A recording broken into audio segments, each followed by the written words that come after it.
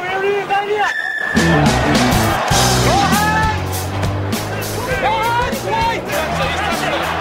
thought he was all right. Give him back in that spot.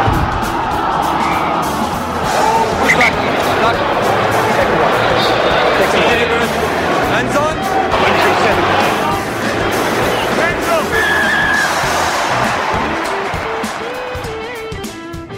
Welcome back, and this is episode 148, the Green and Gold Rugby Podcast. Test season, mid-season test season is over at least, and we're about to jump straight back into Super Rugby.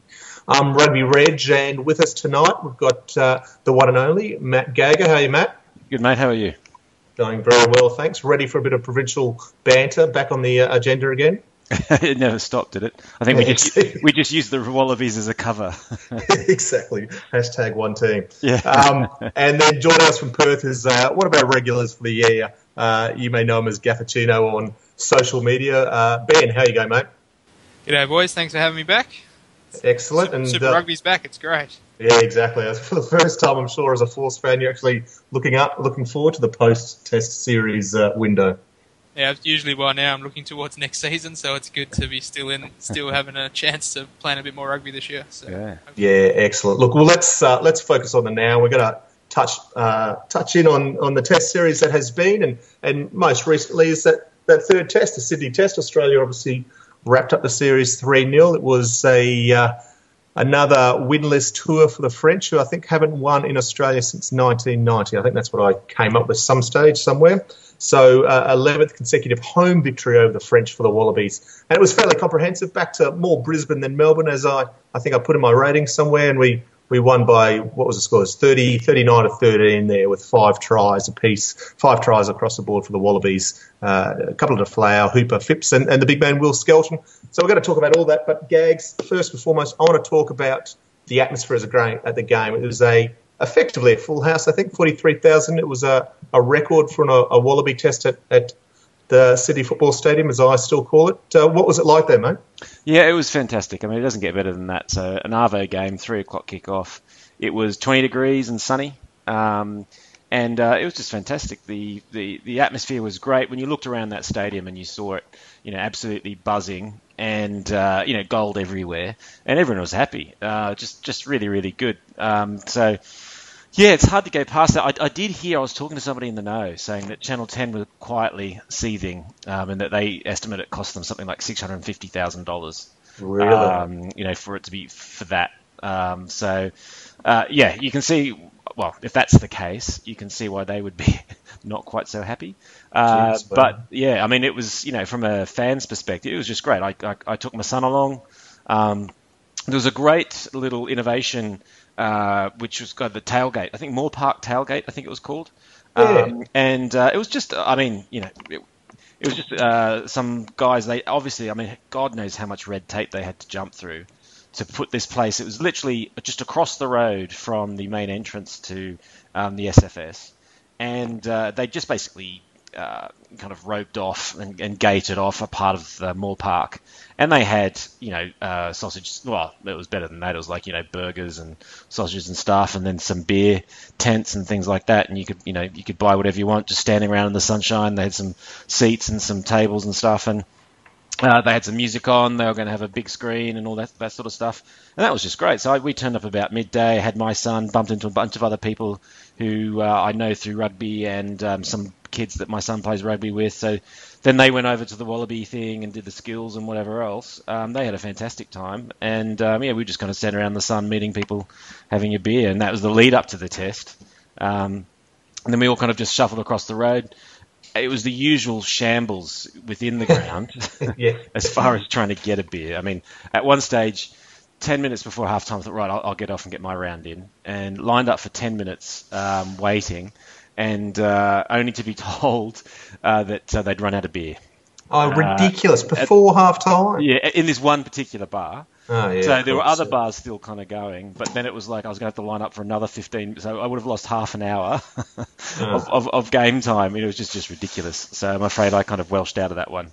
What a great initiative, though. I assume ARU had some involvement and whatever Moore Park Trust or whatnot, but that's It's a great little way of bringing a bit of atmosphere to Test rugby. Well, that tailgate thing, I think it was just like an entrepreneur who's done it. Okay. And I think he's the one who's jumped all through all the hoops and managed to make it happen. But yeah, so fantastic atmosphere, and everyone loved it. And obviously, with the Sydney crowd, I mean, there was packed full of Waratahs, the team. So there was a bit of extra cheering going on, bit of provincialism going on there. Yeah, deservedly so, though, too. And the French, I found in the Brisbane Test, the French are a good spectator too. I mean, it wasn't a lot of them, but there's a healthy smattering up in Brisbane. The same down there in Sydney? Yeah, there was actually. We had a couple of rows in front and behind us.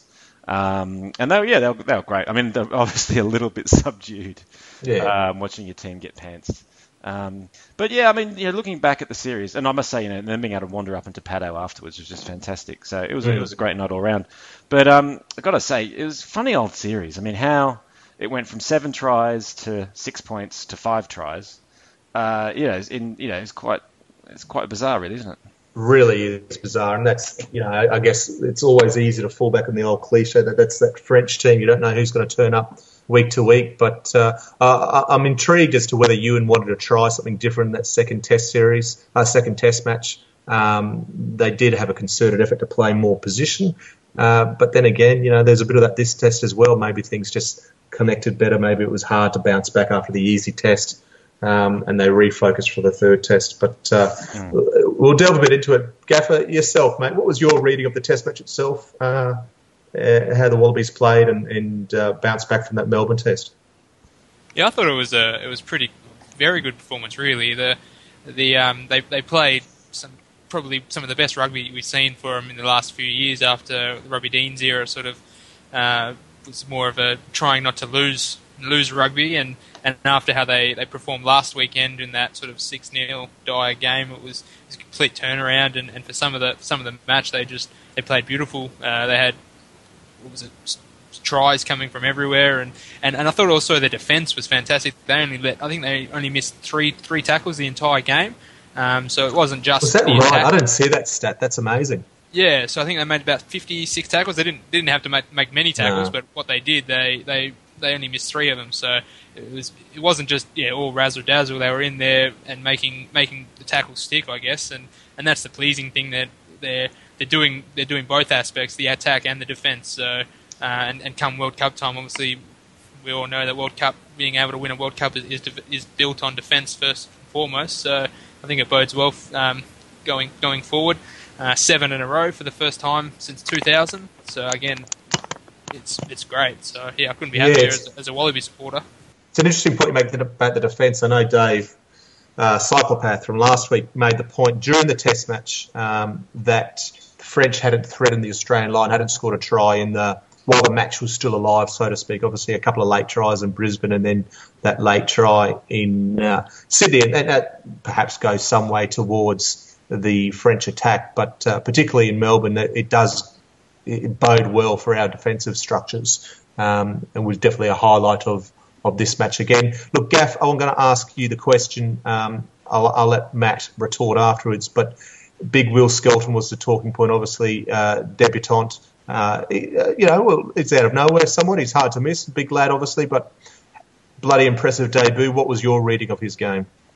Yeah, I was sitting there before the match with my partner, and she doesn't watch a whole lot of rugby, being from Perth, but she saw him in the warm-up and just commented, "Who's that big bugger?" And and I just said to her, "Look, just sit and wait, and it'll be interesting to watch." And 7 minutes in, he didn't disappoint. Barged over for a try, took 2 Frenchmen with him, and went from there. And it wasn't just the brute power. He also showed his finesse, setting up Folau for that little inside ball for the try under the post. So yeah, I thought he had a great game, and again, it's just the depth is getting bigger. Link brought in the 5 locks at the beginning of the season, three debutants, and he's blooded all 3. And I think we've got some really good guys coming through. Carter obviously missing out, but yeah, Skelton was very impressive for his first game. People still questioning his line-out ability. He took 2 line-outs at the front, which didn't even have to jump. So if you can get a few more of them, and that if they're focusing so much on Rob Simmons, and you've still always got that option at the front, which is good. So yeah, I think he did great, and I think he'll be coming up against the All Blacks, obviously. The next couple of weeks will be interesting to see how he goes, probably against a little bit higher quality opposition. Yeah, now, Gags, obviously, I think you mentioned it before, there's a strong Waratah flavour to this, and indeed all the point scorers were Waratahs. What was your reading of their performance? And give us your take on Skelton as well. Yeah, well, as they say in French, vive l'eclipse.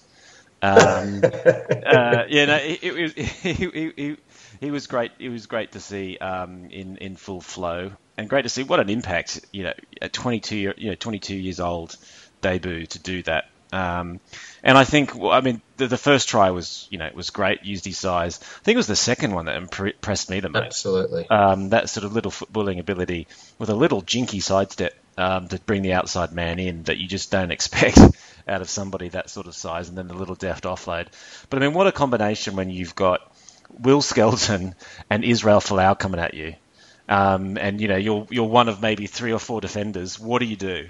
So at least 2, maybe 3 of you are going to have to latch onto Skelton if you've got any chance of stopping him, which leaves kind of one man there kind of marking Izzy Folau.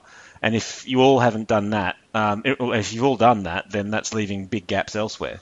So, and I think that's what we saw in that little 1-2. It was like, well, you couldn't hang off Skelton, and then that left a little space for Izzy. So, that was an amazing combo, really. And I think you could almost see the decision-making process in the French defender there, who was effectively marking up on Izzy, but saw it was Big Will, and almost remembering back to the try and realising he had to come in. And we're seeing glimpses of Skelton's ball skills this year for the Waratahs, but he proved it there. And you're bang on, Matt. The step across to draw the defence, mate. That's textbook stuff. That's I watched it again. I think it was today, watching the highlights, his highlights that we've got up on the blog, and that's the type of stuff you show a young kid. This is how you play an overlap. This is how you draw your man and set up your man, because that was a beautiful piece of ball work. Yeah, no, he was just showing some great footballing skill there. I guess the bit everyone who wanted to have a go at him has said, well, he looked absolutely stuffed. When he went off at 55 minutes, he was gone. I think he could barely raise his hand in the air to say to acknowledge the crowd. He was that stuffed. But I don't know what we can expect out of somebody that big. What kind of a motor would you have to push that frame around, and the sort of power that you've got to get you've got to get through. I just don't know how much you could eat to kind of keep yourself going. So he's never going to be an 80-minute player. I'd be very surprised if he does, and I'm not even sure how much bulk he can cut down, or that you'd want him to, because then you'd start to lose that kind of battering ram ability. So I just think you kind of think of a game plan around it. Maybe we can get him up to like a 60-minute player when he gets a bit older, but I know you wouldn't want to lose the kind of impact he's having. And there was some really good discussions, actually, I saw in comments on the blog, sort of saying, well, some people say, he needs to come off as an impact player. Come on, and other people saying, well, I don't know. I think he looks like a pretty good guy to wear the A team down, and make big dents, in when they've got their A team on the field. So, anyway, I think he's a bit of it's a hackney phrase, but he's a bit of a game changer there. So it'll be interesting to see how that goes forward. As for the other Waratahs, there's a few guys I think Hooper powered on. Another young guy captaining, for God's sake. That doesn't seem to be weighing on his shoulders at all. So he's gone on and done what he's done. There's a bit of discussion around, his role that he plays. It's not so much the out-and-out fetcher that we're probably used to. So is that good? Is that bad? We've got one loony called RJ on the front page, who's in every single story, in about every third post, saying it's a pity we've got another winger as a number 7. I shouldn't be giving him. I probably shouldn't be giving him airspace, to be honest. But exactly right. I think everyone's kind of like just got sick of his looniness. But I thought Hooper had another great game. Probably some little question marks over Foley. Maybe I don't think he had his best game. I didn't think it was as bad as some people have made out. I think the thing with Foley is that he did some things very well. He did. He did that nice bit of interplay with Kirtley, but he did take the line on and he threw some nice passes. But he just had some out-and-out shockers, and those things you can't hide from fly half. And I guess, leading into our next Test match versus the All Blacks. It's the last thing we needed to see. But come on, mate, what about Big Cliffy? Yeah, standout performance, and probably between him and Tatafu, I think it was both of theirs best Test match for the Wallabies. That might be a hard point to say with Cliffy. It's not as if he's played poorly, but he was phenomenal. It was the best game I've seen for a long time by him. But Tatafu is probably his best Test match, I thought. Which reminds me, I've got Cliffy's highlights up my sleeve. Oh, right. I should get them up on the video because he had a belter. Just every time he got hold of the ball, he was making yards. And doing really, really well. Look, I mean, you could go through. I think there's a bunch of people, and the front row had a better night of it as well. Slipper played really well again, which is great to see. Kepu keeps coming on. I think Simmons. He's looking like he's maturing a little bit there, maybe. Which is good to see. He likes calling the line out to himself, as you put to him in our podcast a few weeks back. Yeah. And all that sort of stuff. So I think maybe Tamua, a few little question marks about how that went, but that's probably still teething. I would guess him playing at inside centre. Yeah. Otherwise, everyone else kind of slotted in. I think though that here's the big thing. It's really hard to measure that performance over those 3 games because of the French. I mean, to be honest, they were just shagged, I think. Mm. I mean, I think I read today that guys have played like 40 games in 50 weeks. It's ridiculous, isn't it? and they start pre-season training in August, I saw yesterday for the French comp. So I was wondering what James O'Connor was signing up for, but they start training in a month's time, 6 weeks' time. It's outrageous. Yeah. So I mean, so it's hard. I don't know what you think, Reg. I mean, what can we take out of that going into these? Because I mean, geez, you watch both the All Blacks and the Saffers, and they haven't looked too bad. Yeah, they haven't, mate. But look, I think the positives you take out of it is that the combination is still there. We've continued on from the good showing in the UK last year, and from a rugby a supporter base, we needed to see that. I think Australians needed to see that at their home ground to start winning back the hearts and minds of the supporters. The combo was really important, and we'll talk about that. And I still have concerns over 9, 10, 12, and how that works. And I don't think there's better options at the moment, and it just concerns me that whether they can do that versus the All Blacks. But I think in terms of getting those runs under the belt, and as Gaffer said, the likes of Skelton, Jones, Laurie Weeks, Nathan Charles, Carter, getting all these guys onto the field will prove us very advantageous to us moving forward. Gaffer, yourself, what about your thoughts on this Test match, how it shapes up for our next endeavours? Yeah, I just wanted to, talking about Will Skelton and being a 50 to 60-minute player, I thought that's what the bench is for. And I thought the bench on the weekend was fantastic. We saw the likes of CEO come on, McCalman, Beale, Phipps, they all came on and they all did something and they all made an impact, and I thought that was great to see, and it shows that the depth that we really do have going forward, that those players on the bench are still capable to come on and have a meaningful contribution to the game. Like in the past, we've seen players come on who are sort of just lucky to be on the bench, and because we didn't really have that depth to have more than like the starters that we were able to field. So I thought that was great. Moving forward, absolutely, I think we've had 5 debutants this year, in these 3 games. Obviously, losing Stephen Moore obviously tests our depth. Now has sort of stepped up straight into that role, and that's great. And we've had Charles coming through, and Hansen again making his way to the Test arena, and then the locks. That was a really big issue at the beginning of the Test series, with really only had Simmons and Horwill, who wasn't probably in the best of forms, and now we've got Skelton, Carter, and Jones all pushing to get that into that starting team. So I think it's great moving forward for Australia, and having a tilt at the Rugby Championship, the Bledisloe Cup later this year. Yeah, so what's your thoughts on that, Gaff? Where do we maintain this team? Can you foresee any changes to come into this team for that Rugby Championship? Not really, no. I think the 15 that we've got there at the moment, I think they probably cemented their spot. As you mentioned, probably the only The only questions are that 9, 10, 12, but there's no one really that is putting their hand up. Foley, I thought he was a bit hot and cold, but he wasn't bad, and it wasn't any different to what we sort of see from Cooper over the years. White, he's a different type of player to Genia, and Phipps. I thought Phipps was good off the bench, and he provides that go forward. So I don't see him getting in front of White. I don't foresee any changes. You've got probably the only thing you've got looking at is Spate, who will be eligible in September. So it'll be interesting to see how he comes into the team, already being around for this series, but in the training squad. So it'll be interesting to see how he comes in, whether he takes Cummins' spot or if Ashley Cooper drops to the bench or he goes back into 13. And Kuranjani, who was good, but he wasn't a standout. But no, it just shows that there is depth there now, and Link is wanting that competitive edge from everyone, and wanting everyone to earn their right to play in the jersey, and there's no more free rides, I think, and that's a great thing.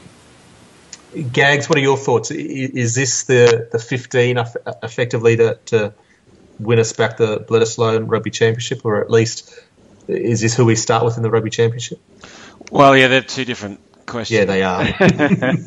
I'll start with the second one. Yeah. Yes, this is pretty much the 15 to start with. I don't think we've got a lot of question about that. If you had a Genia, pushing, and a fit Cooper, you might, be in two minds, which I'm not necessarily sure it would be a great thing.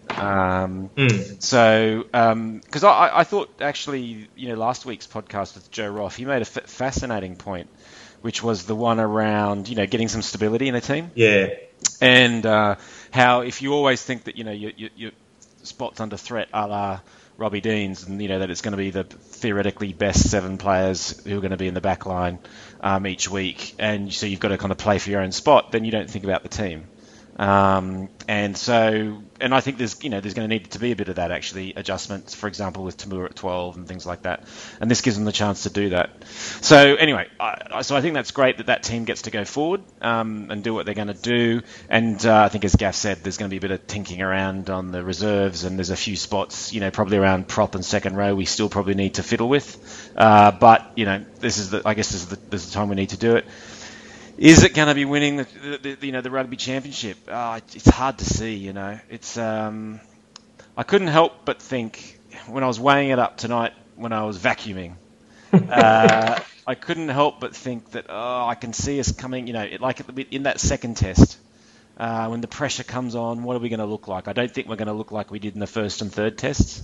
Yep. I think we're probably going to see more of the second test, and that's when those combinations and those young guys with very few caps in the back line still, outside of Ashley Cooper, are going to struggle. So I don't know. I say that, but I'll say this, which is though I feel a lot more positive than I have for quite a few years. I can at least see what the team's trying to do, and I at least have an idea of what each role of these guys can play. It's not like we're taking James O'Connor at 10 into a Lions series, right? So, I feel better than that, but I still kind of think, like anyone would. I mean, that All Black team is pretty crazy at the moment. Yeah. And I guess the other area for positive thinking is the coach, is Ewan and what he brings to the team. And there is clarity now on what the Wallabies are trying to achieve per game. You can see that there's purpose and intent there, and you're right in the selections, and reiterating Roffy's comments last week's, but that Ewan is focused on New Zealand and South Africa, and he'll have game plans up his sleeve this very moment that he's working on towards those tests, which is why I asked the question about Melbourne, and I was curious as to what his game plan is, because I wouldn't be surprised if there's an aspect of that he was just trying some things out that he would have in play later in that series, whether it be versus South Africa or New Zealand. But another thing I want to touch on this series, and it's, I don't know if we're coming blasé about it. We're not. We're still raving, but how good is Israel Folau? I mean, he just continues to produce it. In world rugby at the moment, in fact, we're going through a glut of quality fullbacks where you've got Ben Smith in the All Blacks, Mike Brown with England. You've obviously got Izzy there, and then South Africa's fullback is tearing them up as well. But let's focus on Izzy.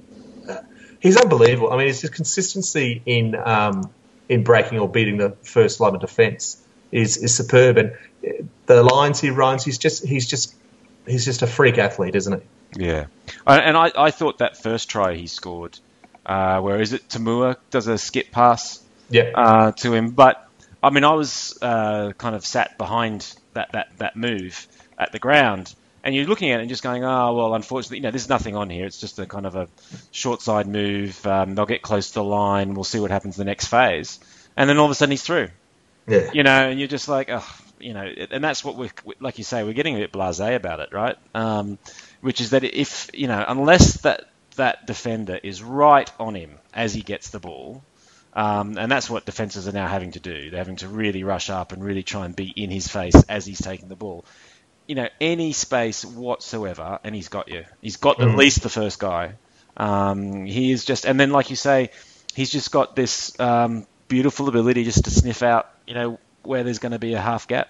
And and the way he talks about it as well, when you read what he says, Bigwell's always going to attract a few guys, and I said to him there could be something on there, and all of a sudden, bang, he's made an international back line look stupid. It's just. Like you say, you just kind of get used to it, but it is pretty phenomenal. It is. It's great to watch, and we do need those.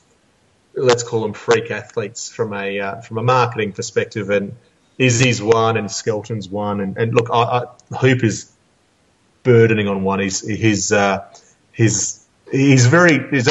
the French because he's very Jean-Pierre Rives in his style. He's aggressive and in your face, and he's got the flowing mane and crazy eyes. But there's a lot to love about the Australian rugby team at the moment. Without getting ahead of ourselves, but let's enjoy the moment. That was a 3-0 Test series over the French. Yeah, with how many tries? I mean, we were averaging just on.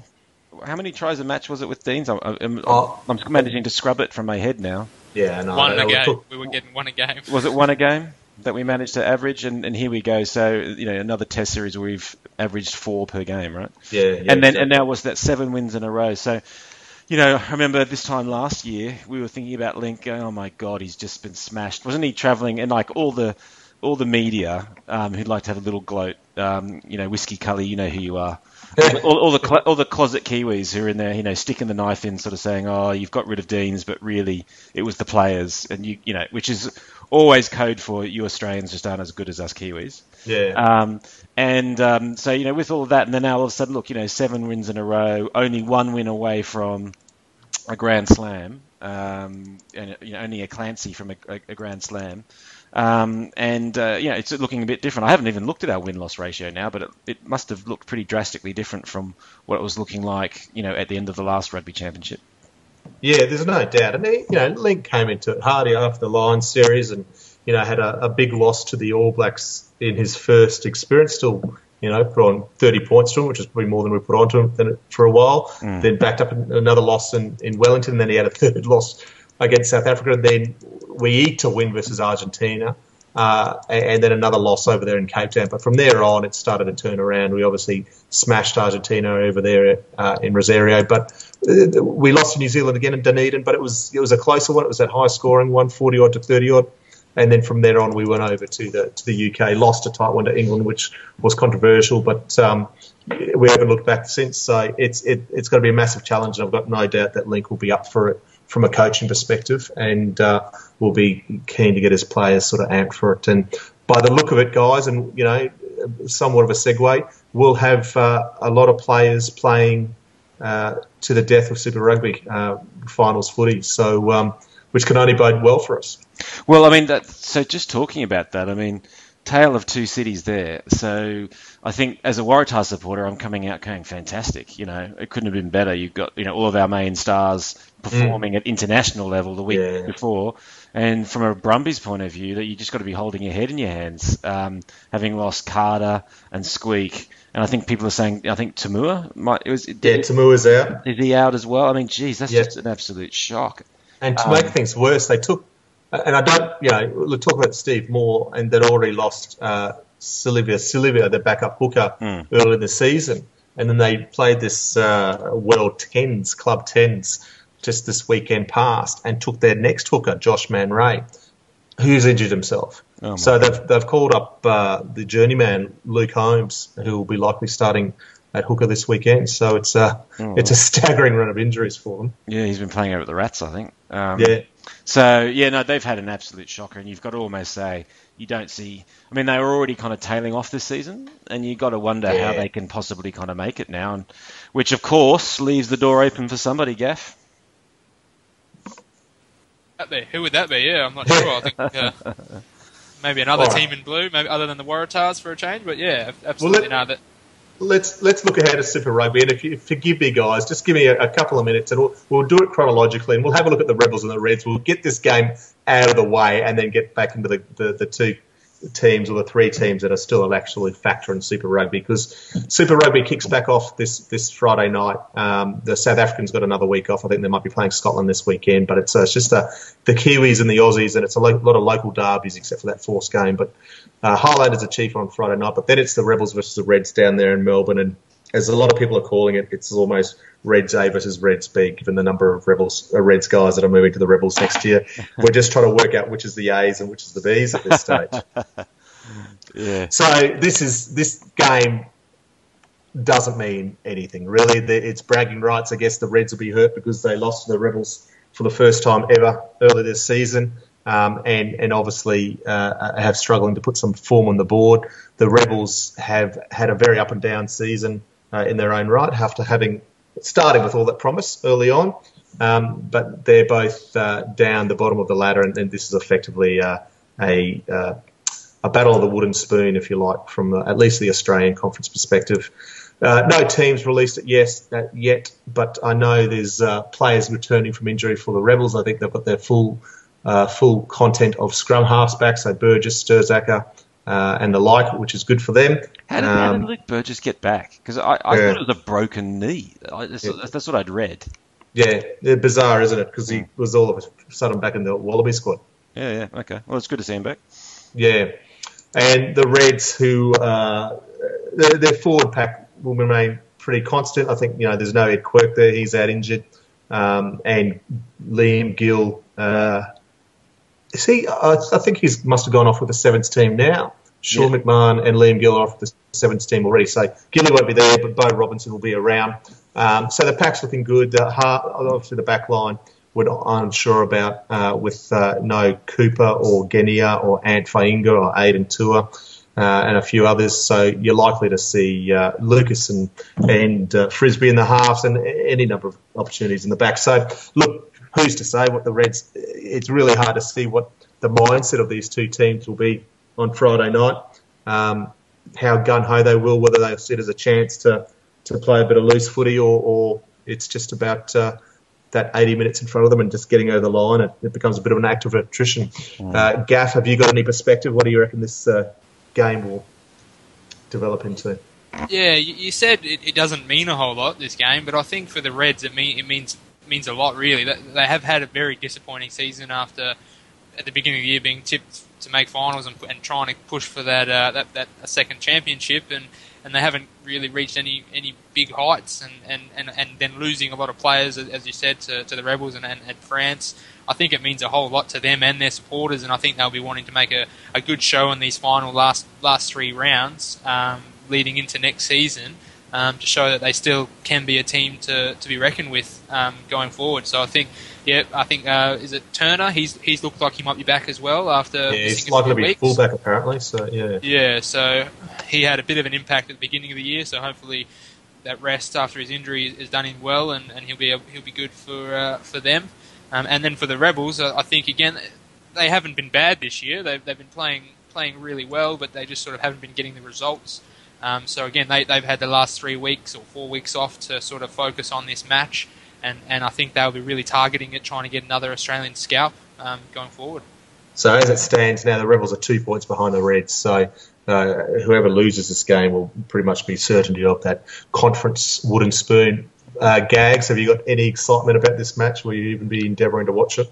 That might be one that slips off the slips off the viewing schedule. It's been so good just having to watch one game, It has, hasn't it? and know that everyone else will be able to talk about it from a podcast point of view. Exactly. But I mean, then one thing I would say is that I hear Freddie Michalak is sniffing around. So One of the latest. The other one is Sebastian Chabal, apparently. Oh, is he? And that Tongan Thor as well. Yeah, exactly. So, anyway, there you go. So, a bit of the battle of the wooden spoon there. I got to say, I think if the Force have got more of their team together, watch out the Reds because I think just missing a few key players. So, And where is it? Is it? Reds Rebels is down in Melbourne. Melbourne. Okay. Well, interesting one. It will indeed. All right, look, I will tip the Reds for the sake of tipping my team, obviously. Matt, give us a quick one. I'll go on Rebels. Gaffer? Rebels. Oh.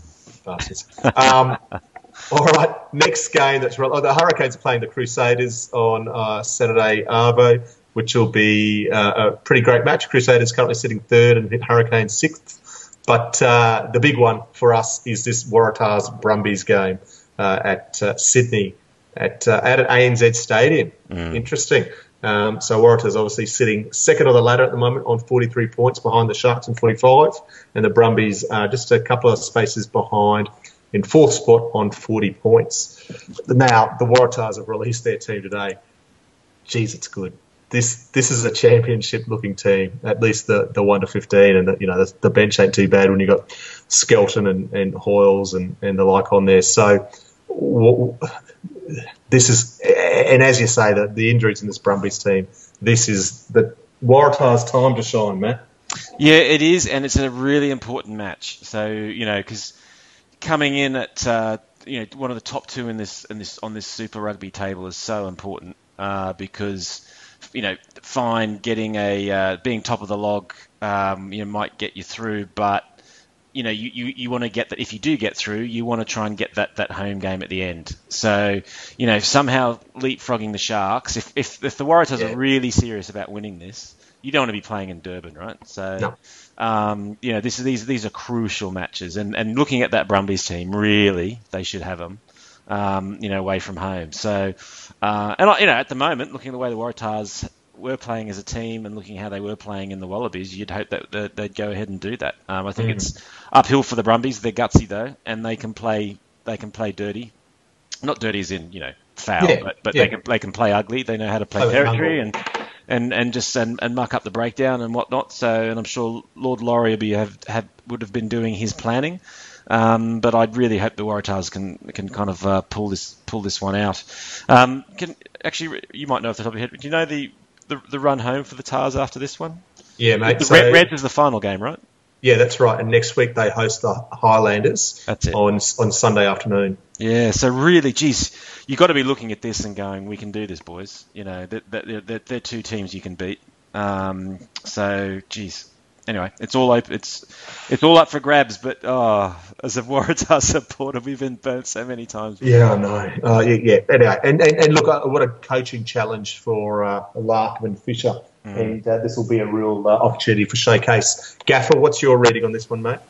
Yeah, the big thing for the Brumbies as well is that they've only got 2 games left. So they've got this one, then they've got a bye, and then against the Force at home in the final round. Yeah, so right. They're a game behind, a game in front of everyone, and they're sitting 4th on the ladder there. So it's a big match. I don't think they can afford to drop it for the rest of their season. Otherwise, I think they might find themselves outside that top 6 come the end of the year, or a massive game riding in that final game against the Force, and either team could win and get into that final. So it's massive for them, and obviously those injuries after the Test series are going to play a major role in that, and I don't see a way for them to be getting up over the Tars, who are just looking like a monster team at the moment and looking the goods, and after the way their players performed for the Wallabies, if they can convert that back to the Tars, then it's a scary prospect for the rest of the competition, I think.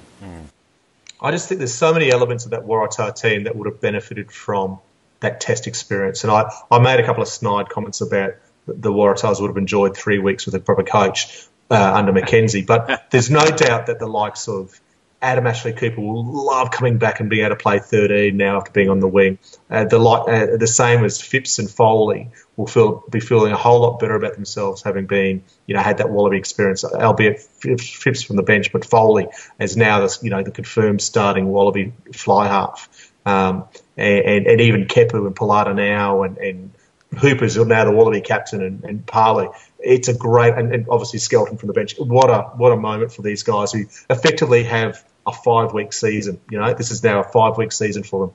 3 games and then the finals. So it's an exciting time. It's amazing. You're right though, Reg. It's like for a lot of those guys, they've kind of hatched in the last 3 weeks. Because, you looked at, this is the same team we were looking at all season and going, oh, they could do it, they couldn't do it. Yeah. And then all of a sudden it's, oh no. Same people, and all of a sudden they're a monster team. So, let's hope it does transition like that. Because to be honest, the Reds are well out of it, as are the Rebels. I think the Brumbies, with that sort of injury list, and with that bye, it's hard to imagine they're going to end up with a good placing by the end. It's down to really the Force and the Tars. So we'll see. The Force have been playing their guts out and playing great rugby. It's the attacking quotient, whether they've got that to put the points on somebody like a Chiefs, or somebody like that. But Gaffer will answer me in a second, I'm sure. But that just says to me that the Tars, and also sitting second on the whole thing, it's a real chance for Australian rugby to maybe take this thing out, which would be fantastic.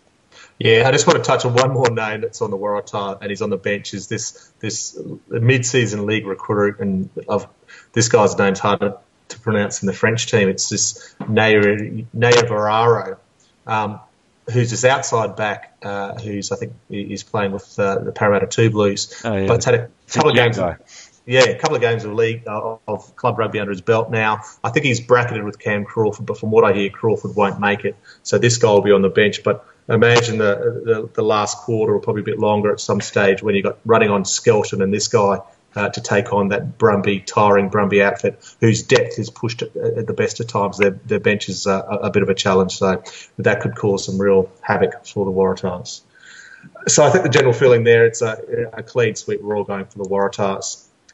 Which leads us to the last match of the round, and it's over to you, Gaff, and it's the Force versus the Blues. Mate, give us a bit of, what's the story over there? How's the team shaping up, and what's the feel? Yeah, it's a little bit different to down in Brumby land. The message this week is that reinforcements are coming. You've got half a dozen players who are due back from injury this weekend or next weekend, so we're getting pretty thin at the end of the season, so the break couldn't have come at a better time for us. It looks like Junior Rosalia will be back, Marcel Braki, Hugh McMenamin. Really? Yep, Hugh McMenamin. Morahan is due back next weekend, apparently. Albie Mathewson, he played his first game about 2 weeks ago in an interclub match, so he'll be back. Unfortunately, looks like Kyle Godwin won't be back this year, though, after doing his knee. It looks like it's a bit worse than first thought, and they're sort of just resting him and holding him back. I don't think they want to damage it too much, so he said that he'll be back probably in the NRC. Reinforcements are coming. We don't really know the makeup of the team as yet, but up against the Blues, who a lot of the team are probably coming back from the Singapore Tens, and interesting that the Blues haven't won away from New Zealand this year at all, and have only won one match in the last 2 years away from New Zealand. So it bodes well for the Force. 3 matches, really needing to get at least 2 wins and a bonus point out of them to make a push for the final. So I'm excited. This weekend, Club and Country. So the players will be wearing their local Perth club socks. Will they during the game? During the game, yep. Oh, so brilliant! Another initiative by Rugby WA to sort of support the local comp here in Perth, and there'll be a parade beforehand for any sort of club or team or anything that's involved with the rugby to sort of get out and show their stuff. So yeah, it's great. And it's just all happening over here in Perth, and the Force Field will be massive this weekend. I'm expecting probably 19,000 people. It might be a little bit down. There's an AFL match on, some derby or something's going on. I don't know, but it's massive, and the buzz over here is huge considering how we usually are this time of year.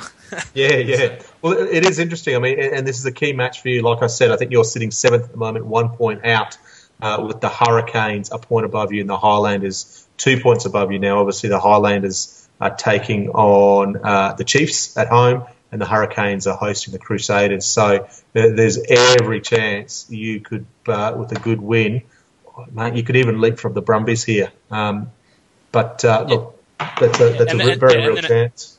Yeah, and then the next week facing the Reds and then the Brumbies, so that they've got the destinies in their own hands, which is what they've been saying, and they're just gonna enjoy it and do their best and see how they go and win, lose or draw. I think the fans are extremely happy with how they performed this year. So, but I think they would be disappointed if they don't make it. So that's their aim and they're pushing it. And not unlike the Waratahs, you'll get a boost from the likes of Pet Cowan and Nathan Charles coming back from Wallaby camp, and a few of those Australian under-20s who performed very well on the world stage over there as well. Yeah, Luke Burton, he might take back his 12 jersey that he sort of had in the last few matches before he went away, and then the likes of Charles and Cowan, and they didn't get a lot of game time, but they will benefit from being in that environment for those last few weeks. Hodgson rested up, the man. The Honey Badger. The Honey Badger, yeah. The Honey Badger got a bit of a stinger on the weekend. Yes. made one of the all-time greatest tackles. The reverse Badger, I'm calling it. And the reverse Malachi. Yeah. So, but yeah, no. The reach around. And McCalman as well, who was great off the bench on the weekend. Yep. And then add in, Hugh McMenamin, if he can sort of bang a few heads and stay not injured for the last few games, it's looking good. For more than 5 minutes, that'd make a change. No, I'm impressed by those names coming back. They'll make a massive difference. They will, yeah. That's interesting. Have any of them played any rugby? Is McMenamin coming back cold? Has he played anything over there? They've had a couple of hit outs here in Perth with the Perth Gold, which is just sort of some of the club players. They've had a couple of inter-club matches or whatever you call it. I don't think a lot of them have been playing club rugby. But and I also forgot Chris Alcock as well. He's back as well. So right. Jeez. The backup, they're all coming, and it's great. So good news. Exciting. So what's your read, Gags? I mean, obviously we're without teams, but do you reckon that's a positive news for the Force? Yeah. Well, in this match, I'll definitely be tipping the Force there. That'll be great. At home, is it, Gaff? Yep. Yeah. Okay. Yeah. At the Force field. Yep. Yeah, pulling the Blues over. You should have that one. So, and then, like you say, that's not a bad run in. So, looking good. Oh, that's great. Well, I'll back the Force too. So, it's great to be back into Super Rugby. I know as a Reds fan, I am looking forward to watching the Reds, but it's great that we've got a number of teams still in contention. And once again, how this season works out, it is coming down to the wire in terms of who will make the finals, the top three, and then obviously the top six expanded. And that's pretty much it. I do want to make mention, guys, and I'll try and be a little bit delicate here. You'll notice that tonight that we don't have a special guest. And throughout this season, we've worked very closely with most of our Super Rugby provinces. The media guys there have been great and very helpful at the Reds. That we've had, I think, Simmons and Hansen, and the Force have given us Matt Hodgson, and the Rebels, Max Laif, and I can't remember if we had two from the Rebels, but we had a couple from the Brumbies, the long-lost Pat McCabe episode, and also who else do we have from Benny Alexander. So all the provinces have been fantastic. The ARU have been great in supporting us and access to Sevens coaches, and they lined up Matty Tamua for us last week, but we just couldn't quite get the timing right.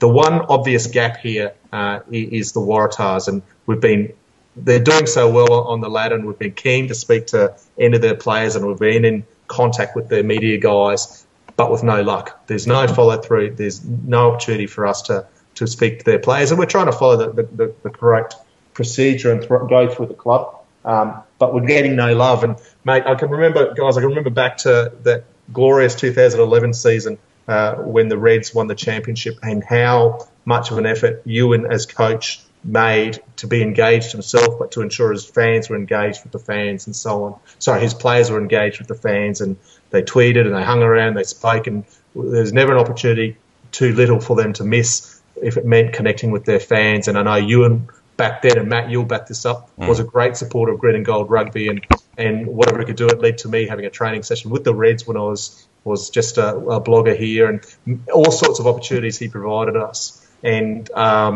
it's just frustrating that we can't get that via the Waratahs at the moment. I mean, we do have media accreditation with them, so we get some lads along to the games and sit in the media box, which is great. But, would love to get one or two of their players, particularly over the next 3 to 5 weeks, onto the podcast to have a chat to us and talk about what's going on at the Waratahs and the success they're having. Well, I'll try some special channels, Reg. I know that there's been some changes in the media staff there. Really? I think there might be some.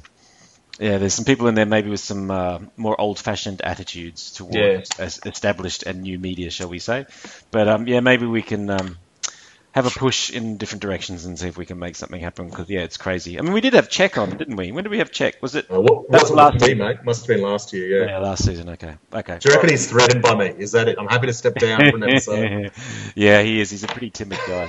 But let's put it out there, guys. Feel free to tweet New South Wales Waratahs or whatever their Twitter is and say that you would love to hear one of their players on Green and Gold Rugby. Because, not the Waratahs. You might not get the. No, not the Waratahs. That's not going to put a lot of pressure on.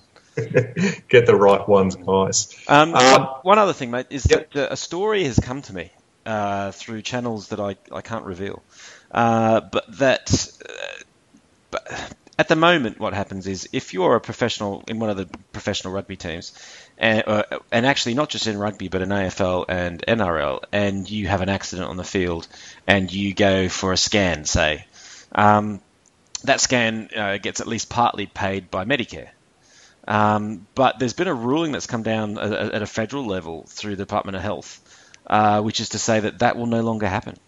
So that all professional teams must pay all the costs of any health treatment, of any emergency health treatment through scans or whatever that happens. And I've actually seen the email that's kind of the edict that says this, and they're backdating it, I think, to May. Really? Yep. So they're backdating it. So whatever you've got in the system, that's going to get yanked. And you can imagine the sort of impact that's going to have. Now, AFL and NRL, I'm kind of thinking most of those guys, that'll be water off a duck's back. But, we've got a bunch of Super Rugby teams that are, well... God, imagine that Paul Brumby's outfit at the moment. Considering they're already... And maybe that's the reason why Rod Davies and Aidan Tour have been cut by the Reds. They just can't afford their medical bills anymore. Yeah, that might be it. But so it's pretty big news actually. It is. Hasn't broken anywhere else. We've got a kind of a post lined up. Probably go in the next day or two. But I've got in my hands I've got a copy of the letter explaining it, and then an email confirming it from the Australian Medical Association, saying yep, that's what they've done. As crazy as it may seem, but so these cost-cutting measures are going all through the place. But that's going to make a massive dent on a bunch of budgets with Super Rugby clubs that are really struggling as it is. I mean, I don't know how far down that goes actually. I think it might be just professional. Yeah, well, that's a legitimate question in terms of what happens at grassroots sport, but it'll make big enough an impact at that professional level anyway. And even things like the NRC, we're bringing more professional players into the system, which is just going to add costs on. Yeah. Anyway, so keep an eye out for that one. But if it blows up, you've heard it here first. Yes, always on the ball, Gaga. Well done. Well, that should pretty much wrap us up for the night, guys. Thanks for your time, Matt and Gaffer.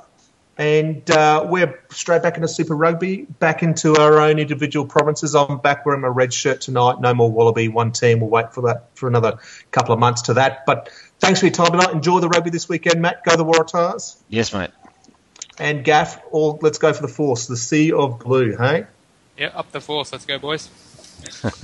Brilliant stuff, lads. We'll speak to you all next week. See you guys. See ya. 7 left.